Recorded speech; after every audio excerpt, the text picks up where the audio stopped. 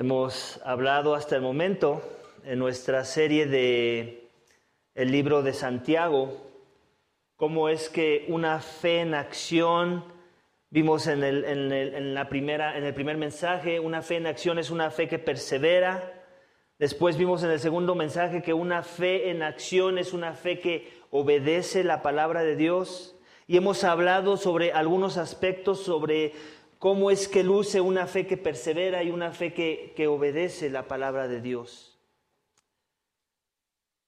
Pero existe la posibilidad de que nuestra fe tenga la apariencia de perseverar y de obedecer la palabra de Dios y aún así estar muerta. Y la razón, debido a que nuestra fe pueda estar basada en obras más que en el elemento que endulza las obras para que éstas glorifiquen a Dios. Este elemento del que te quiero hablar esta mañana es el amor. Pablo el apóstol lo ponía en estas palabras en 1 Corintios 13, del 1 al 3. Así que no tienes que ir a tu Biblia, lo voy a leer yo para ti. 1 Corintios 13, versículos 1 al 3, que dice esto: Si yo hablara en lenguas humanas y angélicas, pero no tengo amor, he llegado a ser como el metal que resuena o címbalo que retiñe. Y si tuviera el don de profecía y entendiera todos los misterios y todo conocimiento, y si tuviera toda la fe como para trasladar montañas, pero no tengo amor, nada soy. Y si diera todos mis bienes para dar de comer a los pobres, y si entregara mi cuerpo para ser quemado, pero no tengo amor, de nada me aprovecha. También nos dice en Colosenses capítulo 3, te lo voy a leer, no tienes que ir para allá, pero si ya estás ahí, pues puedes leerlo junto conmigo. Colosenses 3, 12 al 14 nos dice esto. Este es Pablo nuevamente. Entonces ustedes, como escogidos de Dios, santos y amados, revístanse de tierna compasión, bondad, humildad, mansedumbre y paciencia, soportándose unos a otros y perdonándose unos a otros. Si alguien tiene queja contra otro, como Cristo lo perdonó, así también hagan ustedes. Sobre todas estas cosas, dice, vístanse de amor, que es el vínculo de la unidad. ¿Te das cuenta? Está diciendo Pablo en Colosenses, ya mencioné una lista de virtudes de la negocio de una persona, y luego dice, sobre todas estas cosas, en el inglés me gusta más cómo lo ponen, porque dice, todo lo que entreteje estas cosas es el amor. O sea, como diciendo, esas cosas son buenas, pero si no hay amor, es como un motor que tiene todas sus piezas ahí adentro, que son las piezas correctas y que son necesarias para que funcione, pero que si no tiene el aceite, ese motor se desviela, pero así. Porque es el amor el que hace que lubrique cada una de las piezas que compone ese motor para que ese motor sea de provecho y funcione. De forma que para Pablo el amor era lo que hacía que la fe de las personas fuera genuina. Así también lo pensaba el apóstol Juan, en 1 de Juan 4, 7 al 8. De la misma forma te lo voy a leer. 1 de Juan 4, 7 al 8 dice, amados, amémonos unos a otros, porque el amor es de Dios. Y todo el que ama es nacido de Dios y conoce a Dios. El que no ama no conoce a Dios, porque Dios es amor. Entonces, si decimos que conocemos a Dios, según Juan, entonces amamos a nuestro prójimo. Y si no amamos, entonces eso informa sobre nuestra relación que decimos tener con Dios, de si en verdad le amamos a Él o no. Así que el amor es el elemento que si no acompaña la fe, esta es solo algo así como una alucinación, como un holograma que se ve, pero que cuando lo quieres ir a tocar, se te va de paso la mano. El título de mi mensaje esta mañana es el siguiente: una fe en acción es una fe que ama. Una fe en acción es una fe que ama. Y la pregunta que nos hemos venido haciendo con cada uno de los énfasis que he dado en cada uno de los textos que hemos ido avanzando es: ¿ama cómo?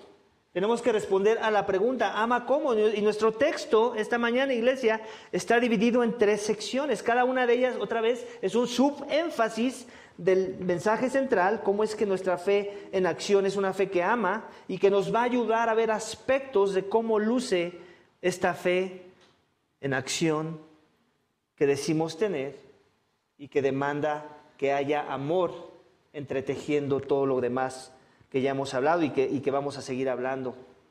El primer énfasis que vamos a encontrar de cómo es que ama lo vamos a ver en versículos 26 al 27 del capítulo 1 del libro de Santiago. Todavía seguimos en capítulo 1 y nos quedaron esos 2 versículos pendientes. Eso lo vamos a ver hoy. Si tienes tu Biblia, acompáñame para que lo podamos leer juntos.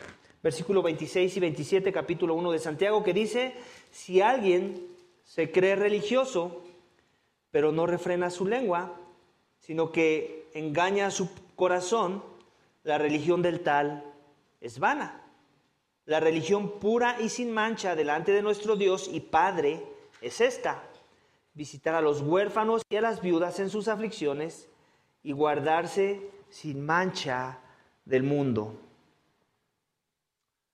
Uno de los engaños del pecado en el corazón del hombre es que podemos llegar a pensar que el hablar mucho me hace sabio y maduro ante los demás, sin darnos cuenta que muchas de las veces esto simplemente revela todo lo contrario. ¿Alguna vez te ha pasado? Estás con alguien que le gusta hablar y que quiere robar el centro de la atención en una conversación donde tal vez es grupal o aún si fuera uno a uno, y habla y le gusta hablar y le gusta que escuches lo que tiene que decir. Muy poco le gusta lo que tú tengas que decir. ¿Alguna vez te has encontrado con este carácter o tal vez ese carácter eres tú? Iglesia, el dominio propio es una lucha y una expectativa en la vida de cada seguidor de Jesús. Pero el que sabe refrenar sus palabras y habla solo cuando es necesario, revela mucho de cómo es su dominio propio en otras áreas de su vida. ¿Sí me doy a entender con esta declaración? Cuando tengo dominio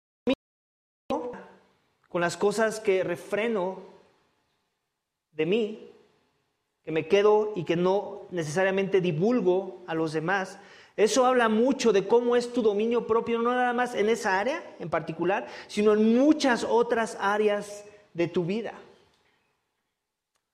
A veces es más fácil hablar de nuestra piedad que demostrarla, ¿cierto? A veces es más fácil hablar del pecado de los demás que mirar mi propio pecado. A veces es más fácil hablar de una doctrina de la palabra que vivir esa doctrina de la cual tanto hablo. El hablar mucho en la Biblia nunca ha sido una virtud. Siempre es el que habla con sabiduría y con credulidad, en base a su testimonio, al que la palabra de Dios exalta.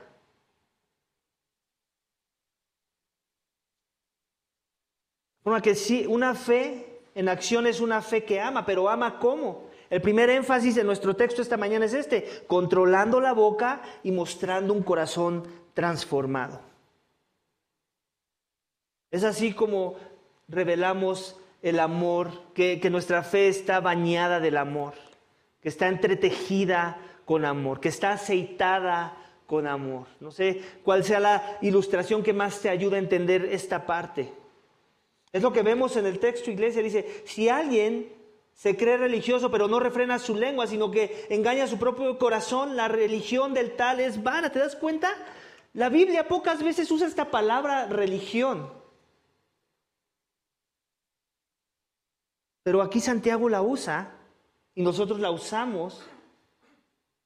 Y la usa para inmediatamente hacer un punto de aplicación, como un punto en el que podemos medir si esa religión es auténtica, es genuina, es la que Dios estableció o es nuestra propia religión. Y la primera conexión que él hace es con la boca. Y caso inmediato lo conecta con el corazón. No que sea nada nuevo que hemos escuchado. Obviamente, Santiago, el medio hermano de nuestro Señor Jesucristo, escuchó algunos de sus sermones de nuestro Señor Jesucristo, en donde nuestro Señor Jesucristo que decía que de la abundancia de nuestro corazón habla nuestra boca. Y más adelante él hace mención con respecto al corazón. Dice, está haciendo un contraste. Esta es mala religión.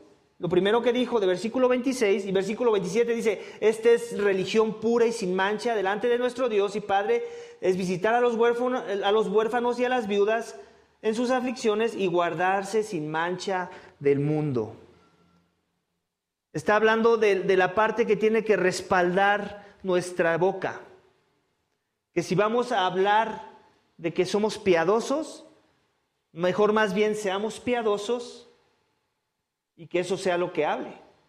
Que nuestras obras sean las que den testimonio de lo que haya en nuestro corazón. No nuestras palabras, sino la forma en la que nos conducimos. La forma en la que vivimos la piedad según el estándar de Dios en su palabra. ¿Y de qué está hablando? De guardarse sin mancha del mundo. Pues obviamente sigue siendo esta idea de guardar tu corazón de la inmoralidad, de la inmundicia, de las filosofías vanas, del paganismo del cual podemos ser infectados si es que no nos guardamos según la palabra misma, que es la que nos limpia, que es la que nos da vida, que es la que nos transforma, que es la que renueva nuestro entendimiento, para que podamos alinear nuestras convicciones, nuestros afectos a cosas que glorifican a Dios. Entonces, suena muy fácil de entender, ¿cierto? ¿Ok? Sí, tienes razón, a veces hablamos más de lo que debemos. Alguien por ahí, escuché una de esas frases célebres de lengua me como un taco, ¿alguna vez lo has escuchado? O sea, hay gente que habla mucho, pero no hay esencia, no hay cosas palpables que podamos, en base a las cuales podamos medir a la persona.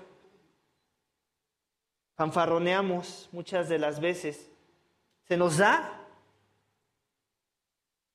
Y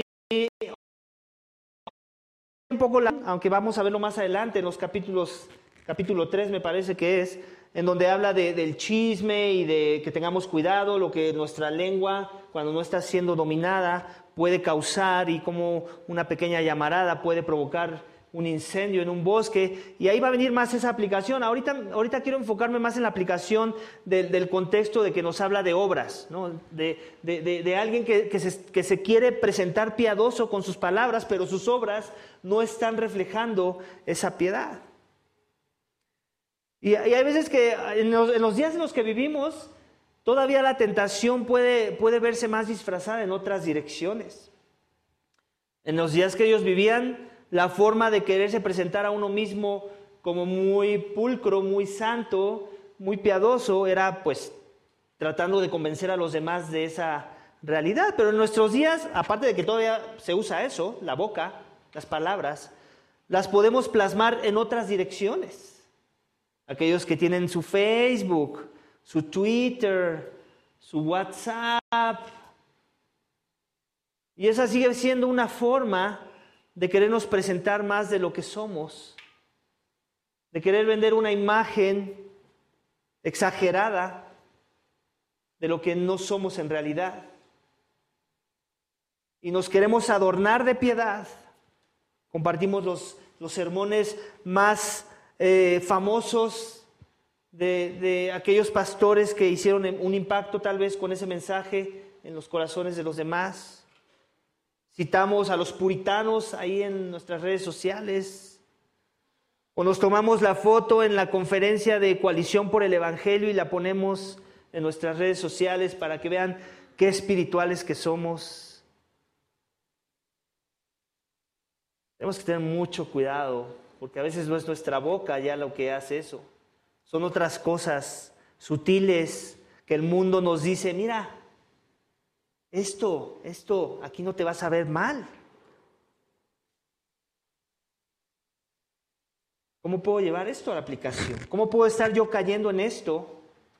Tal vez soy muy tímido, tal vez no hablo mucho, pero encuentro otras formas de enviar el mismo mensaje y no estoy controlando mis pensamientos, porque al final todo se reduce en los pensamientos del corazón. O sea, la boca simplemente es el vehículo para externar lo que está aquí adentro. De la misma forma que el vehículo puede ser una computadora, un celular y una aplicación a través de la cual este opera y transmite ideas. ¿Alguna vez has caído en eso? Yo he caído en eso. En tratar de aparentar piedad en las redes sociales. Yo estoy enfermo de las redes sociales. Yo ya me salí del Facebook. Y no lo digo como para que, ay, bravo, el pastor. ¿Sabes cuánto me tomó? 10 años, me da tristeza. Que me tuviera que tomar tanto tiempo, si no es que más, darme cuenta que esa plataforma no me ayuda en nada. En realidad no ayuda en nada. ¿Sabes a qué ayuda? A que nos engañemos de pensar que estamos conectando con las personas cuando eso no es verdad. Que nos engañemos a pensar que estamos al pendiente de los demás cuando eso no es cierto. Que nos engañemos a pensar de que somos más piadosos de lo que en realidad somos. Estoy leyendo un libro, le voy a tomar foto y que vean la cita del libro que estoy leyendo. Para que a ver si ayuda a alguien, porque aparte lo disfrazamos con evangelismo, para ver si ayuda a alguien.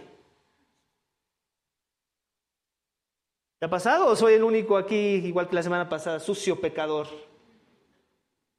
Así somos, así de engañoso, pero el mundo nos quiere vender la idea de que ese es el estándar. O sea, tranquilo, todos lo hacen.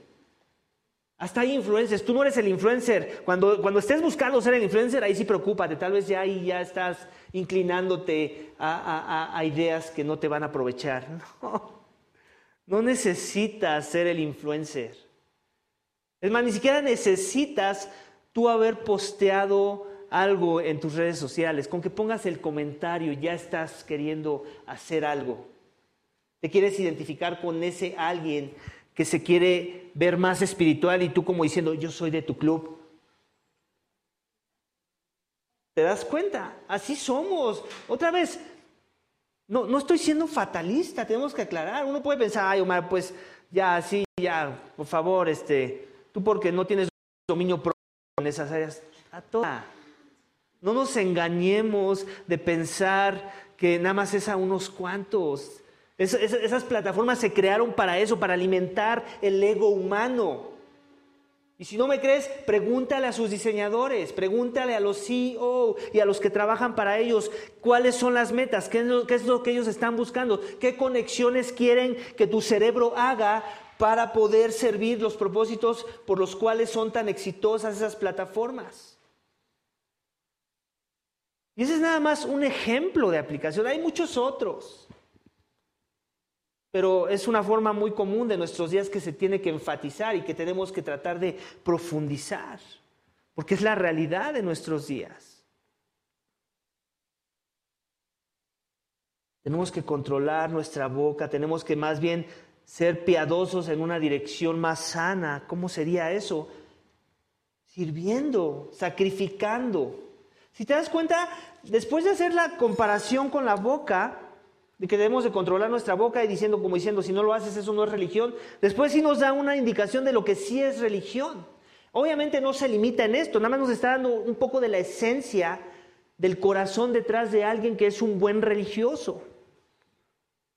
Y nos lo dice así, la religión pura y sin mancha, como diciendo la religión intachable, no perfecta, pero intachable, delante de nuestro Dios y Padre es esta. Aquí está como diciendo, toma nota. Visita a los huérfanos y a las viudas en sus aflicciones y guárdate sin mancha del mundo. ¿Cómo me puedo guardar sin mancha del mundo? En mi caso, yo me tengo que salir del Facebook. En tu caso, no sé qué sea. Puede ser que sea lo mismo, añadido otras cosas. Por dar un ejemplo, hay más.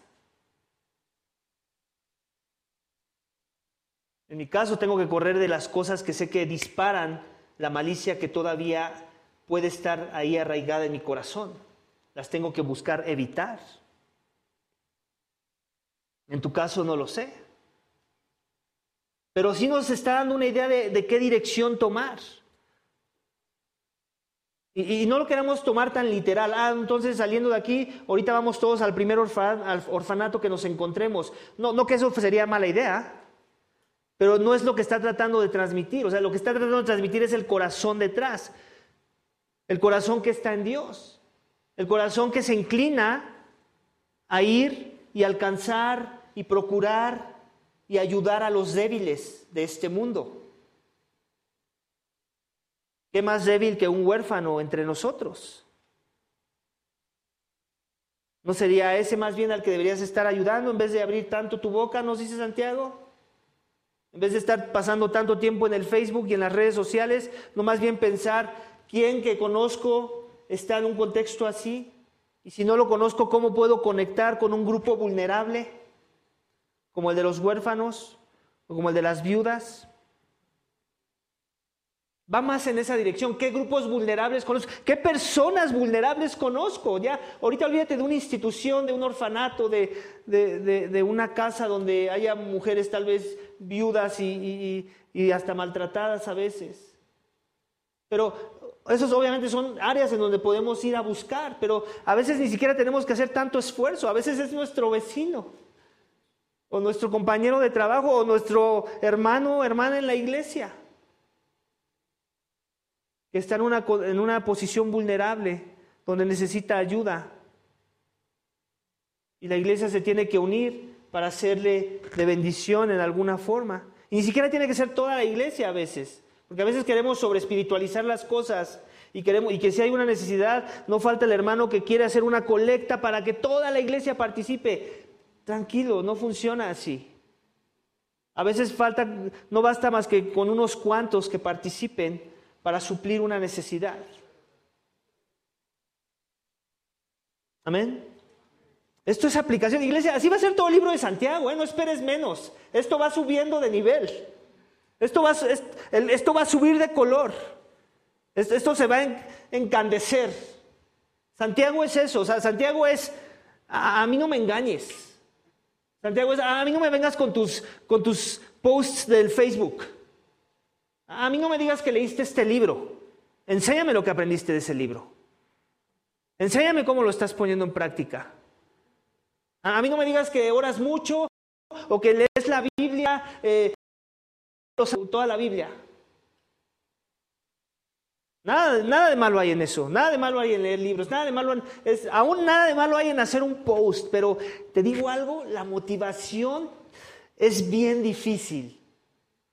Encontremos que no hay ninguna inmundicia, resto de malicia, forma de querer traer la atención a ti en las redes sociales. Tenemos que tener mucho, es sutil, iglesia, es sutil. Y Santiago nos dice, dejémonos de sutilezas. ¿Te quieres ver religioso, bien religioso? Inicia con un corazón sacrificial. Inicia saliendo de tu zona de confort. Métete a los lugares donde el mundo ni siquiera se mete. Ahí muéstrame a Cristo, dice Santiago. Ahí muéstrame a tu Cristo, ahí muéstrame tu oración, ahí muéstrame la lectura de tu palabra. Es fuerte. Santiago, su carta es un sermón entero, iglesia. Es un sermón lleno de aplicación para nuestras vidas, para que se nos dejen de inflar las cabezas de teología y más bien se nos inflen los músculos de empezar a poner manos a la obra y poner nuestra fe en acción. Vamos al siguiente punto de aplicación, versículos 1 al 9, donde vamos a encontrar el segundo énfasis de nuestro texto esta mañana. Dice: hermanos míos, no tengan su fe en nuestro glorioso Señor Jesucristo con una actitud de favoritismo. Porque si en su congregación entra un hombre con anillo de oro y vestido de ropa lujosa, y también entra un pobre con ropa sucia, y dan atención especial al que lleva ropa lujosa y dicen: siéntate aquí, en un buen lugar. Y al pobre le dicen: tú siéntate allí, o tú estate allí de pie, o siéntate junto a mi estrado.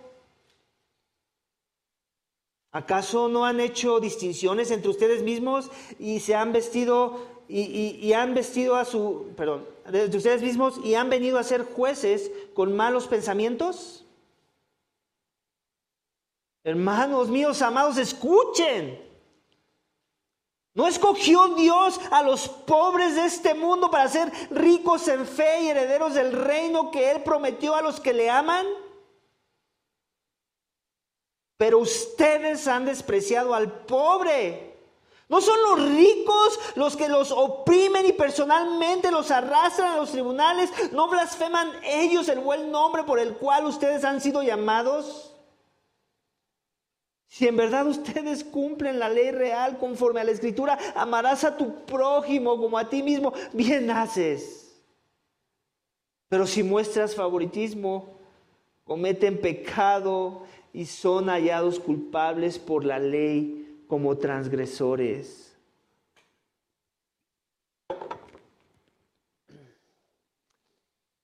Algo que creo que no es necesario hacer un estudio muy profundo.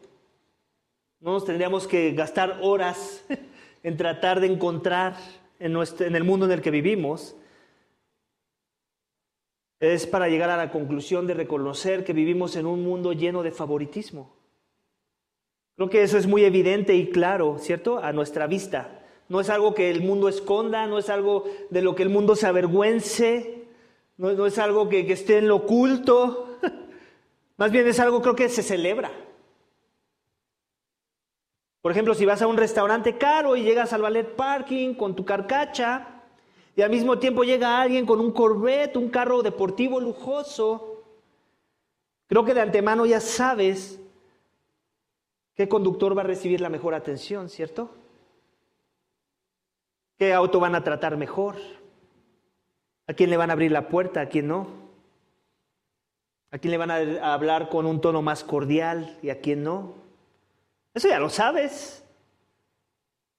Y si no me crees, haz la prueba. De la misma forma, ¿cierto? Si compras un boleto de avión, tú sabes que hay niveles. Y no a todos nos alcanza para comprar primera clase. Tú sabes que las 3 primeras filas de los aviones, los que se sientan ahí, tienen un trato especial. A ellos les sirven agua antes de lo que te sirvan su cobijita, a ti no. Bueno, tal vez a ti sí, no lo sé. Recibes un trato distinto en esas primeras 3 filas. Hay un favoritismo ahí. O si vas al Six Flags, ¿quién no ha ido al Six Flags? Y traes tu Flash Pass. ¿Cómo ven? Volteamos a ver a todos los que traen su Flash Pass. Desgraciado. Tú sí tienes para comprarte un Flash Pass. A mí me toca formarme por largas filas para poderme subir un juego y después pasen 2 horas para poderme subir otro juego.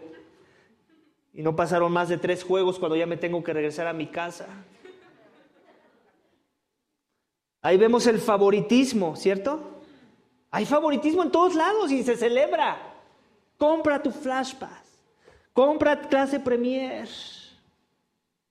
Cómprate este carro para que te traten bien cuando vas al restaurante. La realidad es esta, iglesia, que esto es algo contra lo que debemos de luchar en nuestro camino con Dios, si decimos ser seguidores de Jesús, ya que de no ser así estaríamos mostrando todo lo que es contrario al amor que Dios nos mostró, iglesia. Una fe en acción es una fe que ama como, no mostrando favoritismo hacia las personas. El ejemplo que da Santiago cualquiera lo entiende. Hey, si entra alguien y pues, se viste bien, trae ropa de marca, tal vez ahorita ya el oro no es algo que tanto llame la atención, tal vez algunos de ustedes sí, pero tal vez sí es, mira el reloj que trae, mira sus zapatitos. A veces ni siquiera es la apariencia, aunque obviamente va junto con pegado, como dirían por ahí. ¿Cómo se presenta la persona? Alguien por ahí me contó, no escuché yo, pero me contó que llegó alguien a nuestra iglesia y que dijo que era pastor y que todo, inmediatamente cuando dijo que era pastor todo el mundo lo trató con reverencia. Digo, no que no debemos de honrar a los pastores, la palabra también enseña en parte eso, pero el tipo de honra que nos manda a tener hacia nuestros pastores tiene que ver más con ese fin de respetarlos en su trabajo, de honrarlos en su labor. No demostrar un tipo de aprecio más alto por encima del que debemos estar mostrando por cualquier otro ser humano. Hasta nos cambia la voz cuando estamos hablando con el pastor, ¿no? ¿Por qué? ¿Por qué hacemos eso? Eso es favoritismo. ¿Por qué seguimos manejándonos con el estándar de este mundo? Queremos medir a los demás, queremos medir a la gente. ¿Dónde estás parado para ver cómo te trato? ¿A dónde vas a comer tacos? ¿Aquí afuera del metro o te vas al restaurante? Y así somos. Nos inyecta el mundo esta doctrina del favoritismo y nosotros se las compramos. Y nos rendimos a ellas. Y fíjate, puede ser sutil. Ahorita quiero hablar de aplicación porque para eso se presta el texto. Él ya nos está hablando de un ejemplo claro. Y entra alguien rico, lo tratas bien porque lo ves con la cartera llena. Porque sabes que tal vez un día te pueda favorecer. Pero puede ser bien sutil, iglesia, otra vez, hasta dentro de la misma iglesia. Me gustaría poder decir que nuestra iglesia nunca ha mostrado tintes de favoritismo, pero ¿sabes qué? No creo que ha sido así. Y lo podemos hacer hasta de las cosas más piadosas. Te voy a poner un ejemplo. ¿A cuántos de nosotros hemos tenido la oportunidad de invitar a alguien más a una reunión después del servicio? Digo, es algo que me gustaría saber que pasa mucho en la vida de la iglesia, o que invitas a alguien a comer en tu casa. Y uno dice, ahí está alguien que está siendo generoso, qué padre, es algo de lo que la Biblia también nos pide que busquemos. Pero a veces, aún en medio de nuestra generosidad, somos elitistas y mostramos favoritismo. ¿Por qué? Porque si invitamos a alguien extra iglesia, pero invitamos a aquellos que nos acomodan, aquellos que tienen mi edad, que más o menos comparten mis gustos. Igual, no que sea malo que lo hagas de vez en cuando, pero cuando ese es tu patrón, sí sales mucho, sí, cómo buscas la unidad de la iglesia, pero todo el tiempo son los que se parecen a ti, los que están contigo, los que tienen tus ideas, los que comparten mucho, con los que tienes mucho en común. Y va para ambos, hablando de edades, por ejemplo, jóvenes invitan a jóvenes. ¿Por qué no consideras invitar a los adultos? ¿Qué hay de malo con los adultos? ¿Qué te va a dar qué si te juntas con ellos?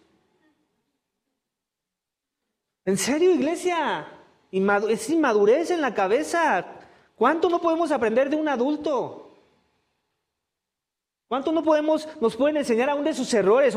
Ahorita olvídate si identificas que no es tan maduro como tú, que eres más joven, pues tal vez de sus errores vas a aprender cosas. Yo he aprendido mucho de los errores de adultos y muchos han aprendido de mis errores. Y viceversa, adultos, pero también va para ustedes. ¿Por qué no están invitando en sus reuniones para irse a tomar un café a jóvenes? ¿Por qué no están abriendo las puertas de sus casas para que esos jóvenes entren a sus vidas? ¿Por qué no hay una mezcla de esas cosas? ¿Se dan cuenta cómo en la iglesia podemos caer en eso? No queremos salir de nuestra zona de confort. No queremos amar sacrificialmente. Sí, a veces se demanda sacrificio, tener que convivir, no porque te caigan mal los jóvenes, pero obviamente sabes que ya no estás en su onda, como dicen por ahí. A veces como que cuesta trabajo conectar. Eso lo entiendo muy bien. Pero esa no debe ser tu razón por la cual no vas a esforzarte en intimar y en profundizar en tus relaciones con jóvenes o viceversa. Es un tipo de favoritismo, iglesia.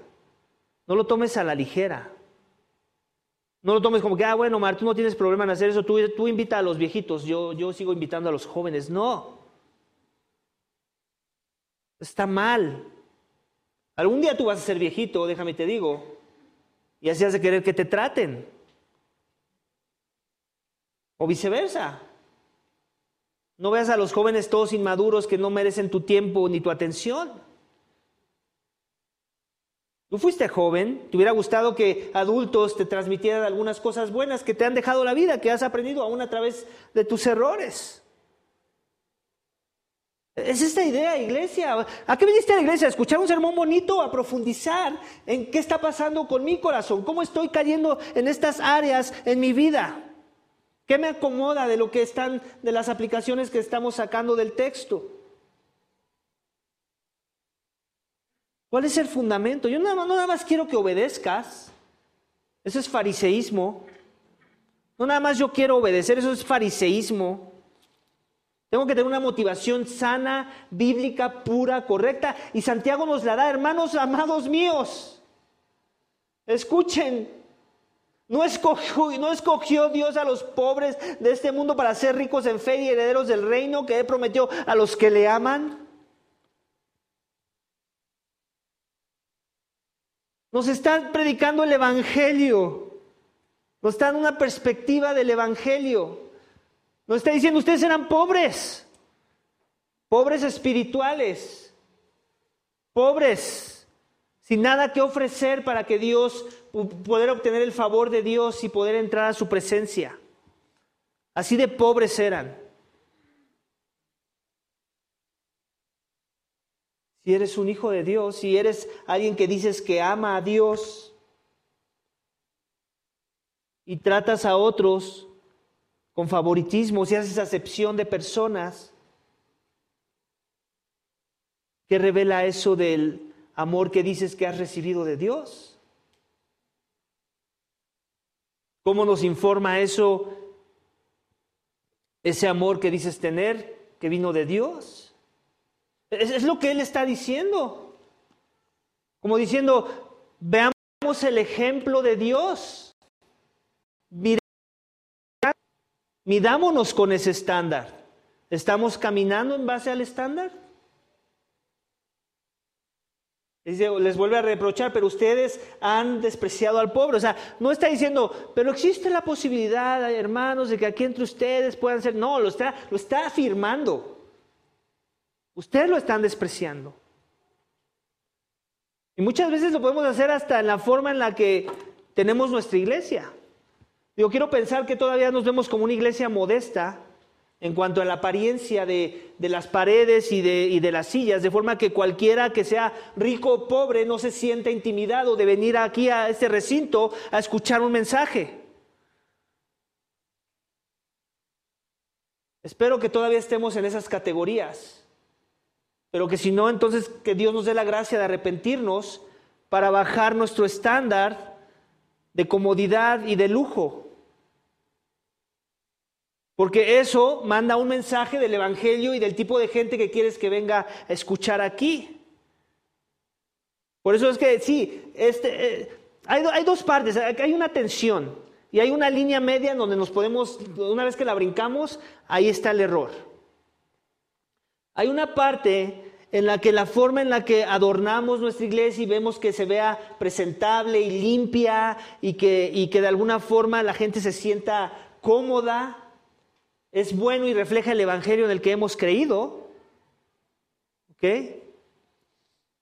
Pero está la línea delgada que es muy peligroso cuando la cruzamos, en donde hemos elevado el estándar de opulencia en la vida de la iglesia, de tal forma que muchos pobres, que son la mayoría allá afuera, se sentirían intimidados de entrar a este lugar. Tenemos que tener mucho cuidado con eso. Algo que me gusta de la ubicación de nuestra iglesia es que estamos al lado del metro. Y aquí al lado del metro pasa de todo. Estoy más seguro que pasan más pobres que gente adinerada. Porque aparte la cultura en México sí es muy discriminatoria en cuanto a cuestión social. Hay otros países en donde puedes tener al CEO de una empresa viajando en metro. Pero eso no se da aquí en México. Aquí el CEO, el director general de una empresa, está en su Porsche. Y no le importa ni siquiera tiene tráfico porque paga el segundo piso.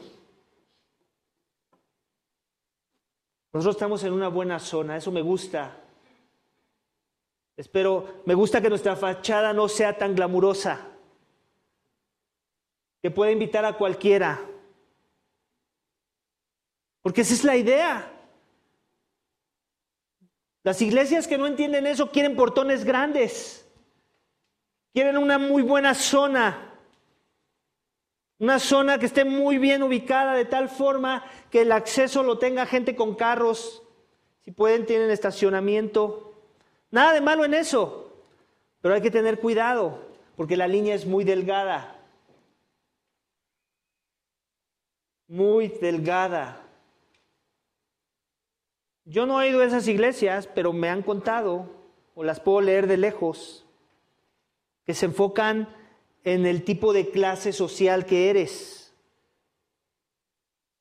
Y normalmente son iglesias grandes. Y tú te preguntarás, ¿cómo? Pues por eso, porque no quieren profundizar en estas cosas. No quieren profundizar en ser encontrados y confrontados con aspectos de su corazón en donde tienen que cambiar su estándar y su filosofía de ver a los demás. Les gusta la idea de estar cómodos y de rodearse con gente que se parece a ellos, que viven en las mismas zonas, que se manejan bajo los mismos ingresos, que tienen a sus hijos más o menos en las mismas escuelas. Eso no es la iglesia de Cristo, nos está diciendo Santiago, iglesia. Tenemos que entender que éramos pobres.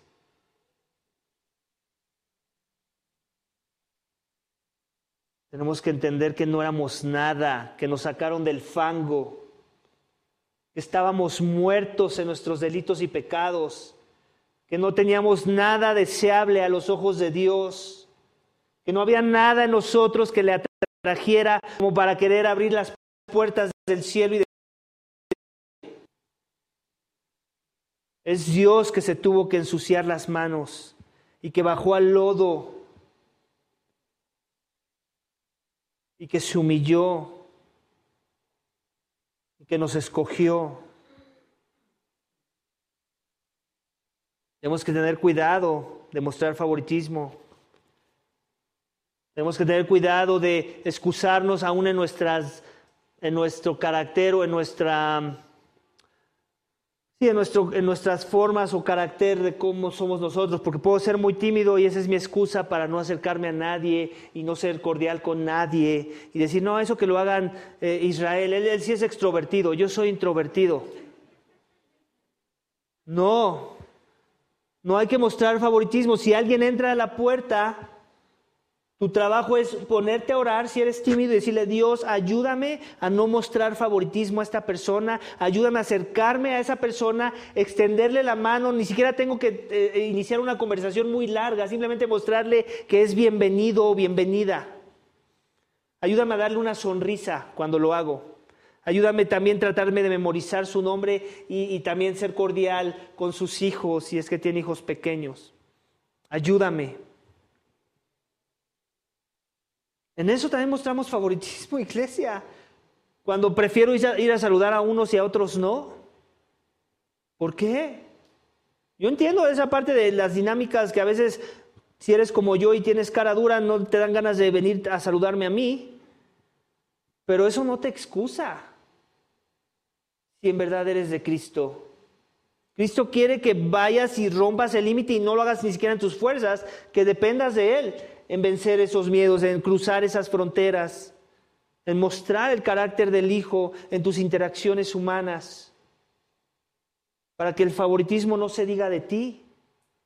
Porque Él escogió a los pobres de este mundo. En otras palabras, iglesia, Dios no mostró favoritismo. ¿Quién tú crees que eres como para sin darte el derecho de mostrarlo? Siendo que Él era el único, escúchame bien, Dios era el único que sí tenía el derecho de haberlo mostrado y a pesar de eso no lo hizo. Pues si el que tenía derecho no lo hizo, tú que eres sin derechos, ¿qué te hace pensar que lo puedes hacer? Habla mucho de la ceguera espiritual que todavía mora en nuestras mentes. No mostrar parcialidad porque Él no lo hizo. Él se humilló a lo sumo. Él se entregó por sus enemigos. Él dejó que le clavaran los clavos. Él llevó la ira del Padre para remover la ira de los que ira merecían y cargar con la culpa y el castigo de aquellos que eran los culpables. El inocente murió por el culpable para que al culpable no se le mostrara favoritismo, sino todo lo contrario.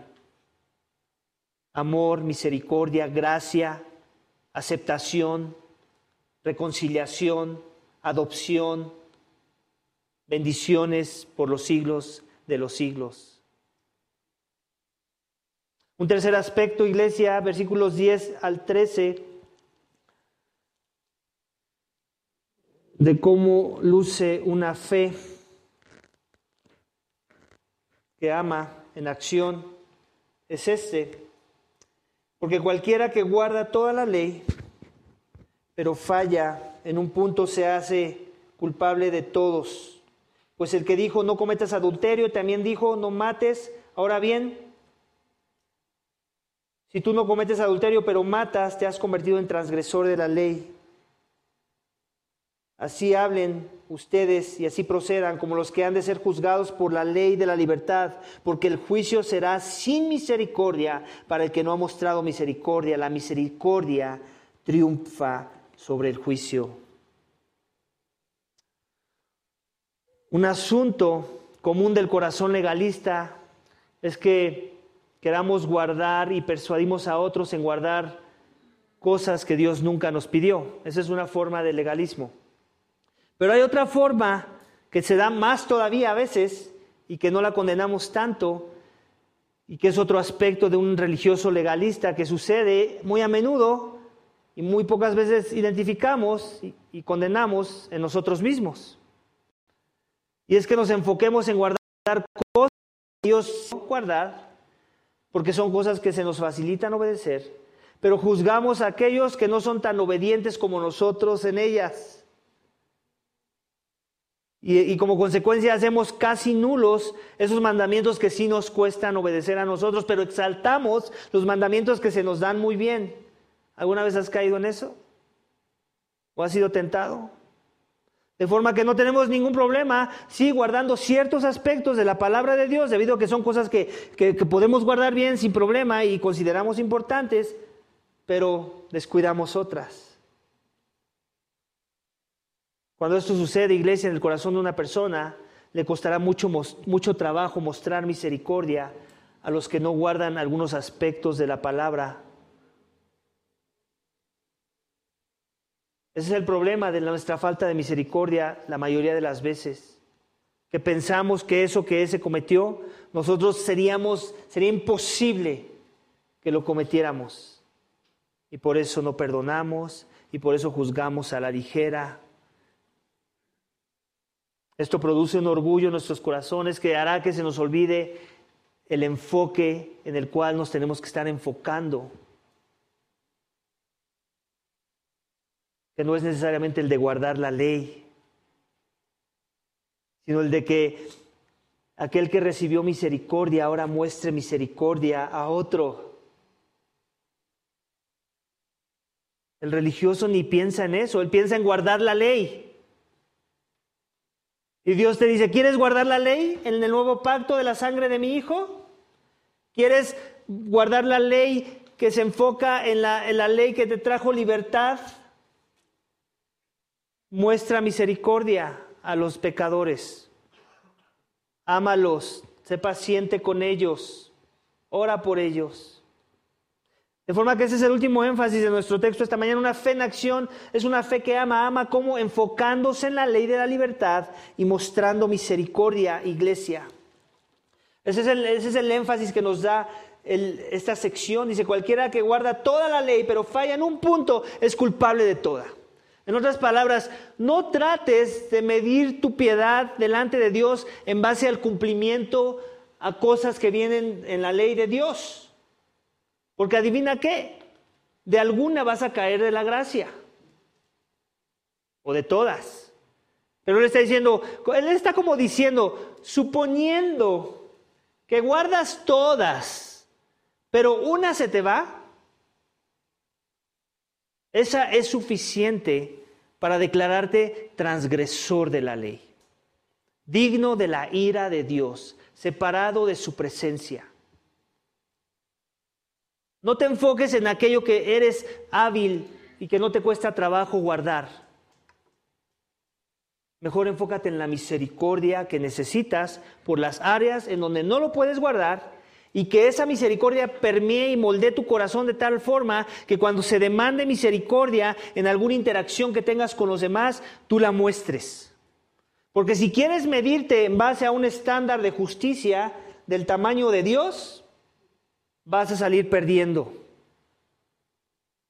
Y no nos olvidemos que no nada más va con lo que hagas. Aquí él usó estos pasajes sin darnos la correcta interpretación que nuestro Señor Jesucristo nos dio en el Sermón del Monte. Que el adúltero no nada más es el que va y se acuesta con una mujer. También es el que mira y desea a una mujer con su corazón.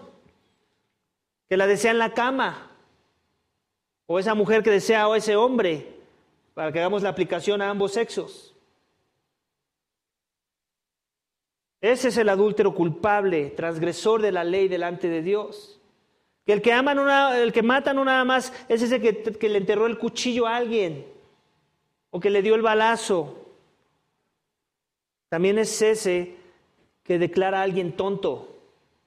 Ese es un tonto.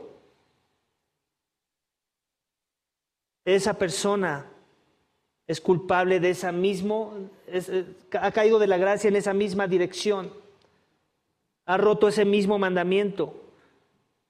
Porque es ahí donde inicia todo. Primero tengo que ver a alguien como un tonto para después tratarlo como si no valiera nada.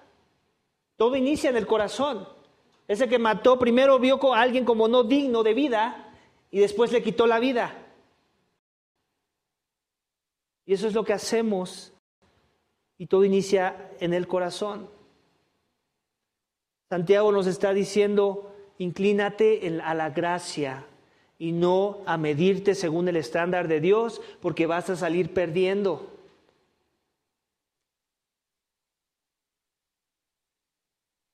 No muestres favoritismo porque ¿sabes qué? Tú también entonces eres digno de ser rechazado. No te llenes la boca de piedad, mejor más bien ponte a obrar. Y si alguien va a celebrar tu piedad, que sea porque Dios lo dirigió así y porque quiere usarte como un ejemplo para que los demás te imiten en tu piedad. Pero no te celebres tú. No te eches tú las fanfarrias. Eso es lo que nos quiere dejar Santiago, una vida práctica de una fe que revela que hay amor en su corazón. Cuando el amor ha llegado a mi vida, cuando la misericordia de Dios en verdad ha sido experimentada en el corazón de una persona, esa persona ahora es misericordioso con otros. Y no se enfoca en las obras, en la ley de Moisés. Se enfoca en la gracia que le dice, tú mereces la muerte, en Jesucristo tienes vida. Esa misericordia que ahora has recibido, extiéndela a los demás. Y luego nos da como palabras fuertes al final, porque el juicio será sin misericordia para el que no ha mostrado misericordia. La misericordia triunfa sobre el juicio, como diciendo, la misericordia va por encima de la ley. La ley que te trae libertad no son los 10 mandamientos, no son los 613 mandamientos que se le pidieron al pueblo judío. Es que hayas obedecido al mandamiento de arrepentirte por tus pecados y creer en el Señor Jesucristo. Esa libertad que te trajo esa fe, en esa ley básate. Esa fe que te muestra el amor, la misericordia, la compasión de Dios, eso es lo que ahora se demanda de ti. No como un salvador para nadie, pero sí como alguien que va a apuntar a otro al Salvador cuando ellos vean tu misericordia hacia sus vidas.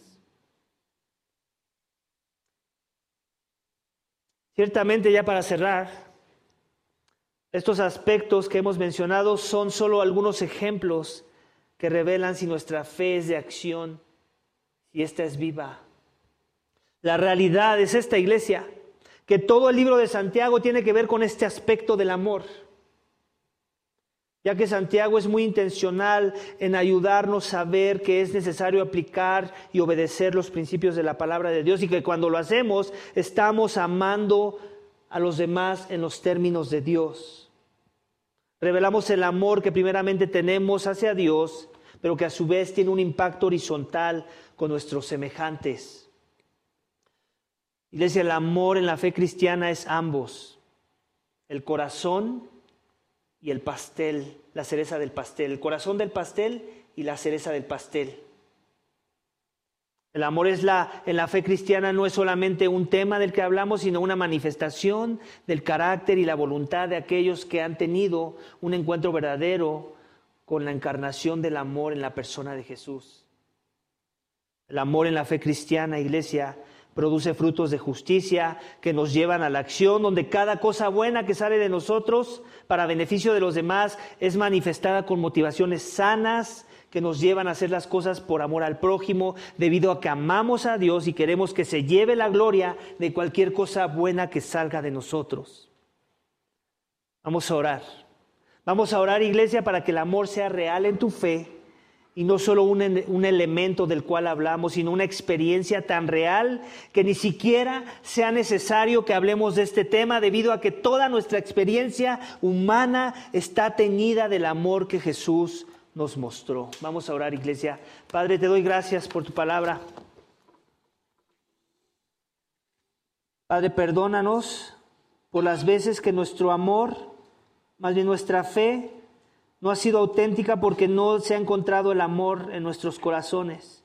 Perdónanos por las veces que nos hemos afanado en cumplir, pero con una motivación centrada en nosotros y no en tu gloria, y no descansando en que el amor nos fue revelado desde los cielos para que nosotros no fuéramos ahora abrumados en nuestra necesidad de cumplir, sino más bien en nuestra necesidad de humillarnos para venir a ti y recibir tu regalo de la gracia, del perdón y de la reconciliación que nos has dado por amor en la persona de tu Hijo. Vamos a realinear nuestras ideas de cómo vamos a expresar el amor en nuestra fe. Ayúdanos a buscar las aplicaciones que se demandan a la luz de estos principios que hemos aprendido hoy, y no nos permitas compararnos con los hombres. Ayúdanos a compararnos contigo, con tu palabra. Y que sea tu palabra la que moldee y defina y pula las diferentes formas en las que se demanda transformación en nuestras vidas, para que el amor se vea genuino en nuestros corazones y la fe crezca. Padre, ayúdanos, te lo rogamos. Somos débiles y aparte tenemos a veces nuestra vista desalineada, tenemos puntos, una vista en donde no vemos lo que está mal, y por eso necesitamos a la iglesia para que nos ayude, Señor, a ver nuestros puntos ciegos. Queremos ser una iglesia que en verdad te honra, el carácter de Cristo en las formas en las que interactuamos con los demás. en donde el favoritismo, si hay favoritismo, Señor, mátalo en nuestros corazones y ayúdanos a ser como Jesús, que nunca mostró favoritismo. Que si nuestra boca se está llenando de piedad y nuestra piedad no se ve en nuestra forma de vivir, mata nuestras palabras y ayúdanos a vivir piadosamente.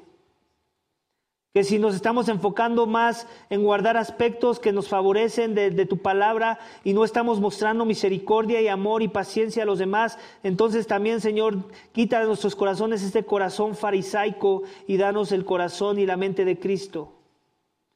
Padre, gracias por este sermón, Señor. Síguenos guiando, te lo pedimos, y danos de tu Santo Espíritu para poder vivir los principios de tu palabra. Te lo pido y te doy gracias en el nombre de tu Hijo amado, Cristo Jesús. Amén.